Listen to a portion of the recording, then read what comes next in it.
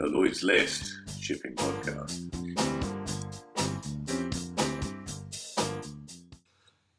Hello and welcome to the Lloyd's List podcast, your weekly briefing on the stories shaping shipping. I'm Richard Mead, the editor of Lloyd's List. Coming up on this week's podcast, we're going to be looking at what's happened to shipping's toxic debt and what the latest mood music from within the German banks tell us about the availability of finance for shipping. We're also going to be taking a look ahead at the agenda for next week's Box Bonanza in Hamburg, the Global Liner Shipping Conference. But first, Iran.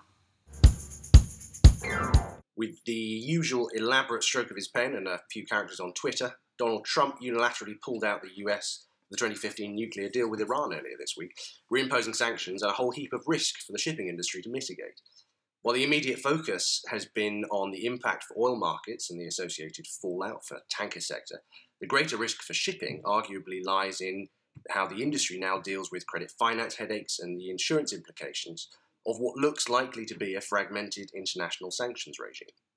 Joining me to discuss these implications is Anthony Woolwich, partner and head of competition and regulation at the law firm HFW. Hello, Anthony. Good morning.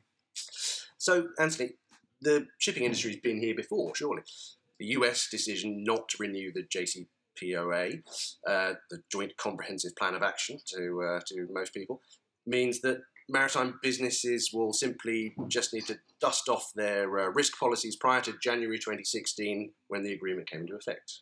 Or is it significantly different this time, do you think? Well, I think it is different, partly because at the moment this is unilateral, in that it's the US who have pulled out of JCPOA. So at the moment, the other signatories to the JCPOA are saying that they're going to adhere to it. That, of course, may change under US pressure and US influence, at least to some extent. But also, we don't know what's to come in terms of potential further sanctions imposed by the US. And that's the problem, it's the uncertainty that this creates. It's not that the sanctions weren't understood to be coming. I think we've all understood that this was a distinct possibility for several months now. But planning this risk mitigation strategy for shipping is going to be difficult when we don't know what is coming. That's right. The advice, for a long time has been that when shipping companies are negotiating contracts, etc., the change in sanctions is something that should have been taken into account. The same with insurance provision. The snapback, as it's been known, of the US sanctions has always been a possibility. Indeed, it was built into the original agreement. The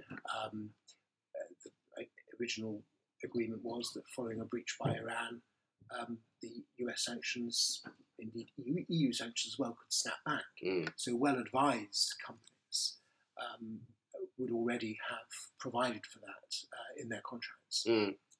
But the problem is the unknown elements. Shipping and shipping trade is wholly international and interconnected, and there is this concern, I think, now that shipping companies are going to be very carefully looking at the unknown unknowns, in the sense that it's not necessarily their immediate trade deals that they're going to be concerned about. It's their partners and their partners' partners. And the fact that this is a unilateral US move makes that much more difficult for shipping to deal with, I think.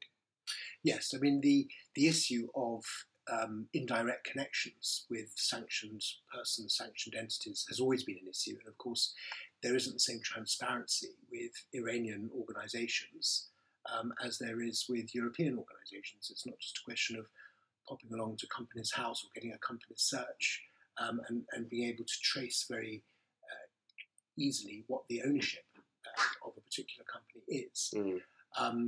So that is definitely an issue. But then, of course, the US sanctions are looking to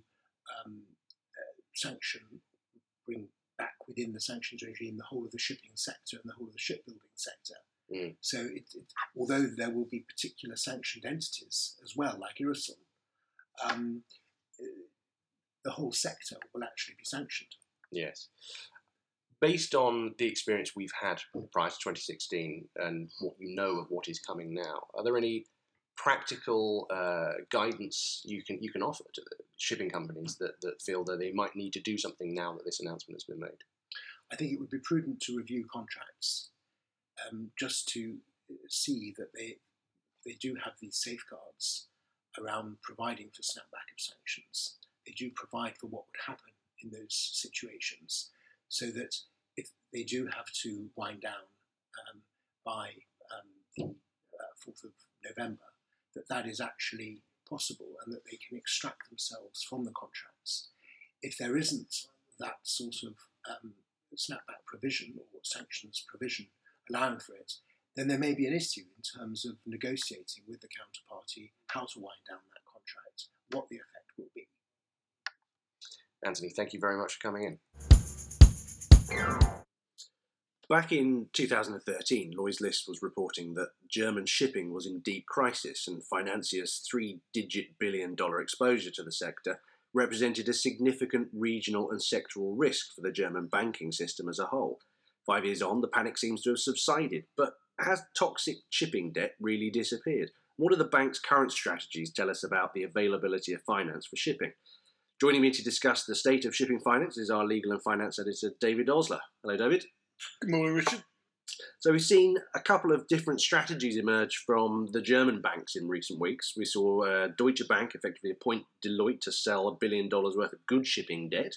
Looked like a nice deal, but they're effectively exiting shipping. And then we saw your interview with HSH Nordbank, who've just sold $5 billion worth of toxic debt to the US private equity at a deep discount.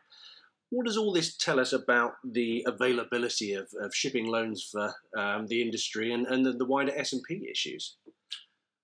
Well, as you say, there's still tens of billions of bad shipping debt floating around in the system that nobody quite knows what to do with. And the deals you highlight show two approaches that can be taken. At the top end, you've got Deutsche Bank selling off $1 billion worth of good performing shipping debt at a price I'm told is in the high 80s. Now, for a quality asset, that looks quite an attractive price, almost free money. On the other hand, you've got HSH offloading some of the really, really toxic stuff at 40 cents in the dollar. I think what we've got there is effectively the new range. That's how much shipping debt is worth on the secondary market at either end of the spectrum. Between 40 and 80, I mean, that's the good, the bad, and the ugly priced in there. So it gives us some clarity in terms of what the banking sector has to deal with in terms of toxic debt. What are they going to do with it, though? That's what people in Hamburg are worrying about. I mean, obviously, US private equity players have a different style than German banks. They are motivated to make a quick buck.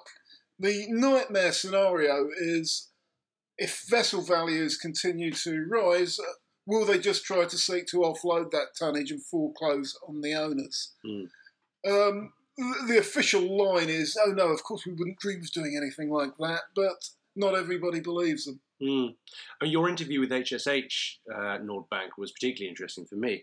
I mean, effectively, they are now freed up from the legal restrictions that were imposed on them, but ultimately they don't seem to be looking to increase their exposure significantly to shipping. What I thought was very interesting was this quote, "We want to work with the survivors. We want to work with the consolidators in the industry, those who have shown throughout the crisis that they're able to survive." I mean, that's what the banks always say. They want to work with the good ones. But what about the squeezed middle? HSH is now a very changed beast. It was what is known as a Landesbank, that is publicly owned and there with a mandate to help the regional economy. That's how they became so massively overexposed to the North German shipping cluster. Once the privatisation is finally completed, of course, they're not. They're effectively a US investment bank that just happens to be based in Hamburg and Kiel. What Christian Nieswan, their head of shipping, told me is the focus is going to be on international owners. He foresees a book of about 5 billion, which is a far cry from the 30 billion it was at its peak around a decade ago. He says the book is going to be 2/3 focused on international owners. He's keen on Asia.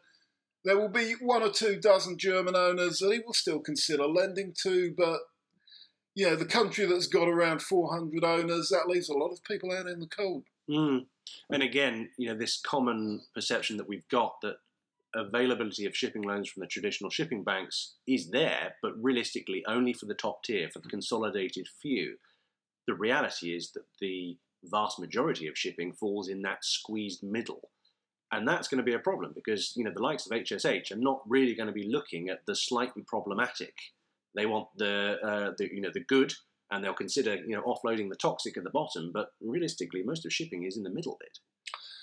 Well, there's an argument that if you ain't making money at the moment, then you probably haven't got much business buying new vessels. But, of course, we're all keeping our fingers crossed that the market is starting to improve. And I guess that's when the crunch is going to come, isn't it? When there is a business case for building your fleet and you go cap in hand to the bank that did plenty of business with your dad and your granddad, and you get given the rush. David, thank you very much. The latest official figures for global box demand suggest that the current recovery isn't quite as healthy as some are predicting.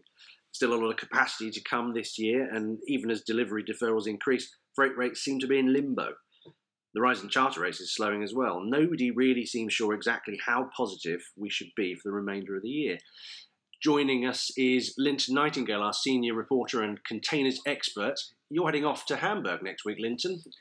What do you think they're going to be talking about? I think, from saying what you were just talking about there's an air of cautious optimism over the sector, which basically, when you break it down, means that nobody really knows what they're talking about. Cautious optimism.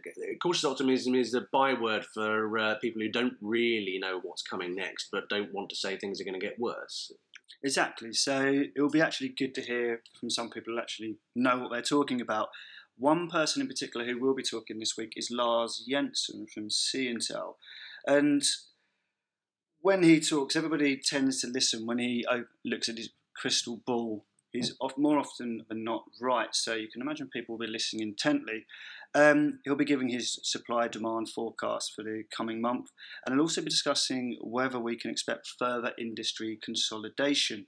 A decade ago, he said there could be as little as 8 major carriers. Upon a era of unprecedented consolidation. And of course, everybody laughed at him, and in the end, he proved to be right. So everyone will be wondering what he's going to say. At TPM in Long Beach a few months ago, he alluded to the fact that some of the smaller players may be ripe for acquisition. So we're talking the Taiwanese carriers here, Yang Ming or Evergreen. So it will be interesting to see what his latest take here will be. Lars Jensen is always a good draw at these things, but we've got some other interesting keynote speakers at the Global Liner Shipping Conference. Notably, Jeremy Nixon from ONE, the consolidated Japanese supergroup. Now, obviously, they've had a few issues with IT. We've reported on that, but they seem to be dealing with that. It'd be interesting to see his take on both the consolidation note that Lars is going to be bringing up, but also his idea of how to deal with the shipper concerns. I mean, we've seen a lot of reports coming out in the last few weeks about reliability of the lines being at an all-time low. I mean, what do you get the impression is happening within the sector at the moment? Is reliability as bad as the survey suggests at the moment? I think you're absolutely right, Richard. I doubt Jeremy's going to be commenting too much on ONE, given the recent issues there. So he'll be gauging the industry's response to how alliances and MAs have impacted and reshaped KPIs, and whether we can already see tangible results from this consolidation, which of course is the aim to have more reliability for shippers, which at the moment isn't great. But also there will be from Hapag-Lloyd, Mr. Rolf Habben Jansen, the chief executive there, who of course has been at the centre of the recent era of consolidation, with Hapag-Lloyd merging last year with UASC, and he'll be looking at the the issue of shippers and customers. Obviously, most of the past 2 years, we've been hearing a lot about what this impact of consolidation has for the liner industry. But he'll be looking at his customers, and he'll be doing a presentation. In his words, this presentation will tell the story behind the operator's innovation strategy and how this aligns with what the customer needs now in a world where they're likely to need something entirely different very soon. One suspects we're not going to get away with a whole conference and nobody mentioned the dreaded word digitalisation. I'm assuming that Rolf is going to be waxing lyrical on the prospects of more efficiency through digitalisation and blockchain.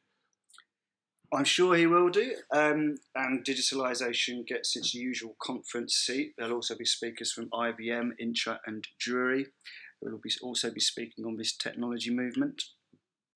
Of course, the beauty of being in Hamburg is you get the opportunity to gauge the temperature with a lot of other people. You got a lot of meetings out in Hamburg this week? I have indeed, and I guess not just with these meetings, but with the conference itself. A lot of the mood next week will all depend on the weekend's football.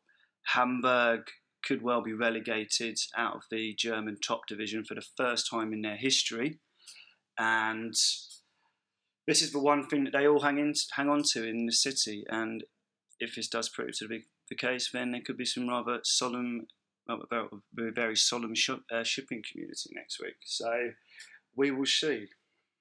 Excellent. Well, I look forward to hearing the results. Thanks, Linton. Thanks for listening to this week's podcast. We're going to be back again next Friday with another slice of the stories shaping shipping. This is going to be a weekly production from Lloyd's List, and I'm keen to hear your thoughts on where you think we should be focusing our attention. All feedback and story suggestions are welcome and should be directed my way via editorial@lloydslist.com.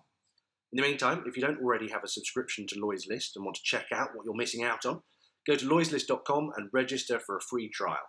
By registering, you'll be able to get our free daily briefing email and access some of the content behind the paywall. And for those of you planning your Posidonia diaries, make sure you're signing up to our Posidonia business briefing. It's on Sunday the 3rd of June at 2 p.m. Registration is accessible via lloydslist.com, and I look forward to seeing you there. So until next Friday, thank you for listening, and I wish you all a cautiously optimistic week ahead.